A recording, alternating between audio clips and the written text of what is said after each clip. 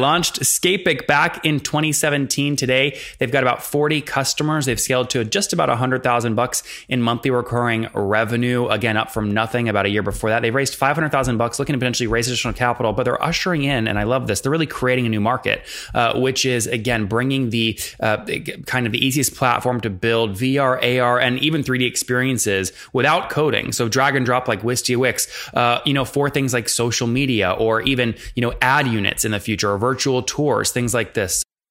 Hello, everybody. My guest today is Sai Krishna. He's often described as an accidental entrepreneur. As an engineering undergrad, he built his first startup in the education tech space to power thousands of students to better use tablet PCs. Since then, he's founded, invested, and mentored startups all through, particularly in the technology space. He's an alumni of Stanford University Graduate School of Business and the founder of Scapic, a cloud-based virtual and augmented reality content platform helping businesses and users generate AR and VR experiences without coding. The company was part of Y Combinator Startup School and was recently recognized by Facebook as one of India's top VR and AR startups in their School of Innovation program. Sai, are you ready to take us to the top? Good to go. Thank you for having me. You bet. So first things first, people hear Y Combinator or Silicon Valley, they generally assume, pre-revenue, lots of funding. Do you fall in that category or no? Right. So given that we had to start our journey back in Asia, particularly in India, there is a sense of grounding which is sort of brought in, which is business models have to be thought through far more before we are able to have access to institutional capital. Given that, Scapic today happens to be a revenue-generating startup across the virtual reality and the augmented reality side of the fence. And we've had to think of a couple of novel ways in order to productize, as well as get out there to the market and start generating those revenues. So not on the pre-revenue Kool-Aid just yet. That's good. Now, talk to me about some of these unique things that you did to drive revenue. If you can, tie into that story, maybe give an example of what you guys do for an end customer. Absolutely. So if you've noticed, the way we've interacted with devices or computers have always changed every 10 to 12 years. There was a guy who wore a black turtleneck, took to stage during 2007 called Steve Jobs, who really changed the world. But even if you rewind about every decade before that, we've gone from desktops, mainframes, laptops, smartphones, so on and so forth, which means that the ability for us to access computing information has changed. And now in that arc, we see virtual reality, conversational AI, and augmented reality to be the next frontier. Given that position, what we're building Scapic to be is to be the simplest editor or the simplest visual interface for brands, creative professionals, and businesses to build content. Because the one thing that's going to make you buy a VR headset over any other computing device out there is perhaps the content, and similarly for AR as well. Yep. So we think user-generated content is a very important part of this puzzle, and we're building the simplest way for those users to generate the content. What Weebly and Wix and Squarespace allow people to do in terms of dragging and dropping together the websites, you're essentially allowing people to do, but for VR and AR experiences. Absolutely. Interesting. What's the revenue model? Currently, it happens to be a freemium SaaS play. And given that our experiences happen to be browser first and not app first, imagine over a period of time, clicking on a banner ad opens up an augmented reality application, or going through scrolling by your newsfeed is able to enable through rich, immersive content. And we think the internet will move there, where from an era of interactive content or multimedia-centric content, we will move to immersive content, which is 360, 3D, VR, and AR-centric. Given that, we are a freemium SaaS play in that with a licensing fee that ranges between $20 to $200 each month. And what would I get for $20 a month? $20 a month would give you access to an editor, which is similar to your Wix, WordPress, Squarespace, of the where that build through content at. What makes it compelling is these content pieces are distributed across social media, your own websites, as well as advertising networks over a period of time. And here, the ROI, which is customer engagement, the number of eyeballs which are drawn to it, and the amount of time they spend on this content is significantly higher than what a traditional piece of media, such as a photo or video, is able to bring to the table. Interesting. When did you launch the company? We got started with Scapic at about January of 2017. Okay. And since then, we had the first version of our product out at about July. Okay, very good. And then over the first, I guess it's just been kind of 12, 18 months. How many customers have you scaled to? Right. So today we serve more than 40 customers across brands and large enterprises. These include customers such as Airbus, Viacom, Sony, and the likes of which. Given this, we sort of have optimism that VR/AR is not more like a party trick, but it is something that is going to be of meaningful value addition over a prolonged period of time. It is a market. How many are on the free? So 40 are paying. How many have tried it? Once we've tried it out is from a consumer side, we're close to 100,000 users at this point. Oh, wow. Interesting. Has anything surprised you about usage patterns that's affected your future roadmap? Social media marketing.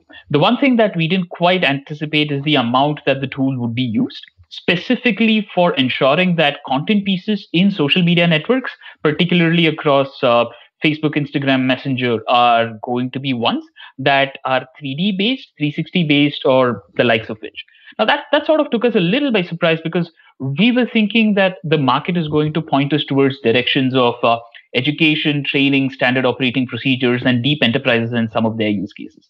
But there's been a little bit of a realization curve there, which is tools of simplicity perhaps are as important for a marketer as much as it is for a business. Sure. Well, and you see a lot of times, basically, the thesis you just described, consumer things that become very popular eventually do become adapted by enterprise, right? And so potentially that still happens, which will be interesting.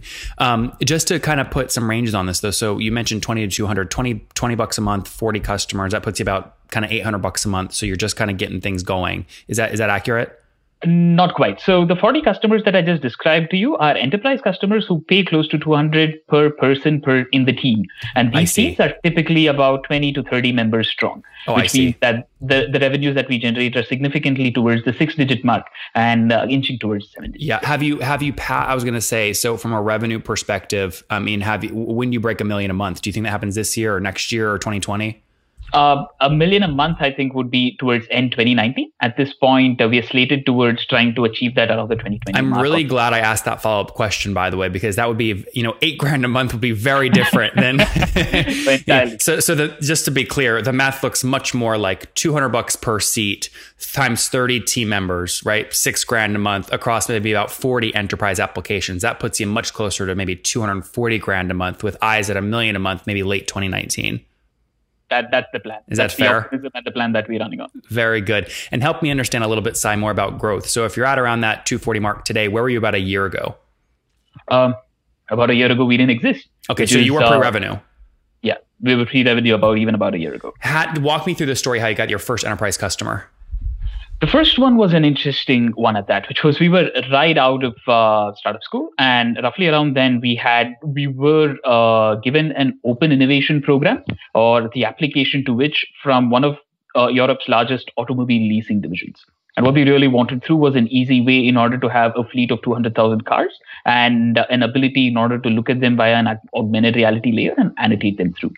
And at some point, things hit a glass ceiling purely because an automobile company or the holding company, which happens to be a bank, are not necessarily experts in the virtual or the augmented reality space, which means more often than not, these companies take too long. Things cost too much. They don't have the right teams, and the efficiency takes a hit. And that's really where we were able to jump in and try to paint a story around the numbers rather than the technology. And that seemed to stick, which was very quickly we realized that the part of VR and AR resonates with the technology world, but right outside to some of the industries that we operate in, what perhaps makes more sense is the math and not the technology in itself. And the value can be derived from the technology. So we were able to completely stitch together the conversation around numbers and how we would have a positive net impact on a team as well as a fleet of cars. And that, I think, at some level had them to bite. And you mentioned you're kind of shifting your model a bit more, or it surprised you how people are using this more for social media. So moving forward in terms of growth channels, what channels are proving to be most effective for you? Nathan, my apologies. Could you hit me on that one more time? No problem. Yeah, so that story about the car manufacturer in Europe, right out of Y Combinator, is a good one. But you mentioned you've pivoted a bit as well in terms of surprises from your users. So what is the growth? What are the growth channels today working well for you as you go after more of a consumer market? From a consumer standpoint, we see the market to be a cascade of 3 specific segments: social media marketing, web-based advertising, as well as the concept of embedding content onto websites themselves. What I mean by that is today, social media marketing happens to be the primary driver with a clear increase in specific matrices that a marketer has. over a period of time, we have seen advertising networks, and some of the most popular ones out there, open themselves up to 3D ads, 360 ads, as well as ad formats. Continue. Again, you require a simple tool in order for you to author or build these ad units and then deploy them into your networks. We again fit the bill there. The third is, as I call, as creative storytelling inside websites themselves, which is right inside a web page. What if the ability for you to go through a narrative or an engaging immersive story using layers of augmented reality is going to be far more compelling? Think of it as a small button that exists right on your web page. If you're selling a product, and if I'm selling a Roomba to you, tapping on that button immediately showcases that Roomba right here in augmented reality in front of me and has the ability for me to interact with it. And this should replace essentially every, there are huge businesses right now built around taking photographs of e-commerce shop, like, the H&M t-shirt, right? I mean, this tool should essentially replace every single one of those companies. Absolutely. To a point of personalization as well as interactivity, which traditional static media does not bring to the table either. Yeah. Walk me through kind of how you've capitalized. So obviously you went through Y Combinator. There's a little bit of funding there. Have you raised additional capital?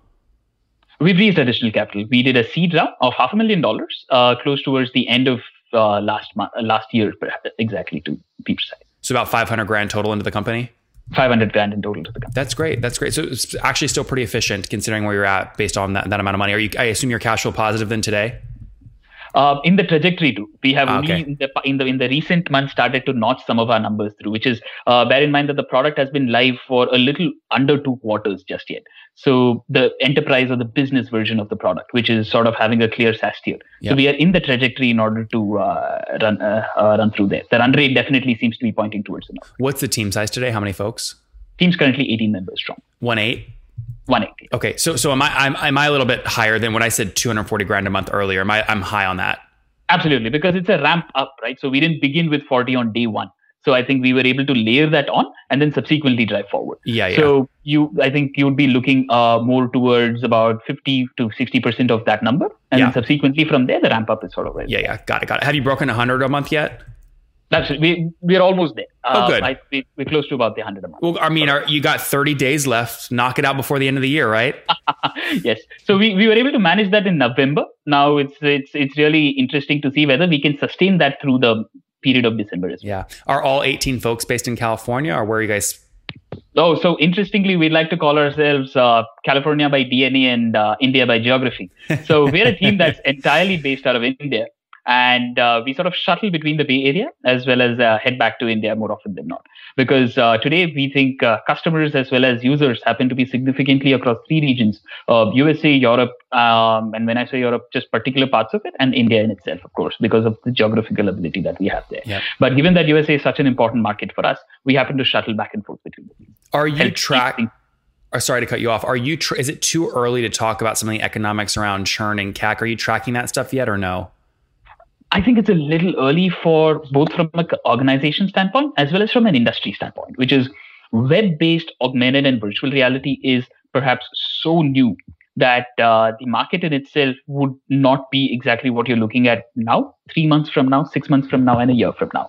And that's really where it's fascinating, but also some of the traditional ways and means by which we are able to look at churn, growth rates, as well as matrices that we hold ourselves near and dear to might necessarily take a little longer for it to gestate out, purely given the nascency of the space that we operate. Yeah, that's great. Any plans to raise capital soon? We're in it. We're sort of doing an institutional Series A raise and looking to perhaps go between the months of Jan and then northwards from there to try closing that out. Would you ever look at doing venture debt so that you don't have to take dilution? I think it is a necessary proposition for all founders to keep an eye towards. But for Scapix specifically, I think the difference would be that given that the space is an evolving one, we'd always like to associate with venture firms who have a strategic value or who are able to bite it through with us over a longer period of time. I think debt makes a ton of sense if you have more than a few variables that have already been answered to, and you only require growth capital in order to just fuel the rocket and drive it forward. Yep. For us, I think it's as much as it's growth capital, I think a good part of it is also towards ensuring that we're able to find that product market fit. As much as we have early signs of it, I think it is still a search given every company in our industry.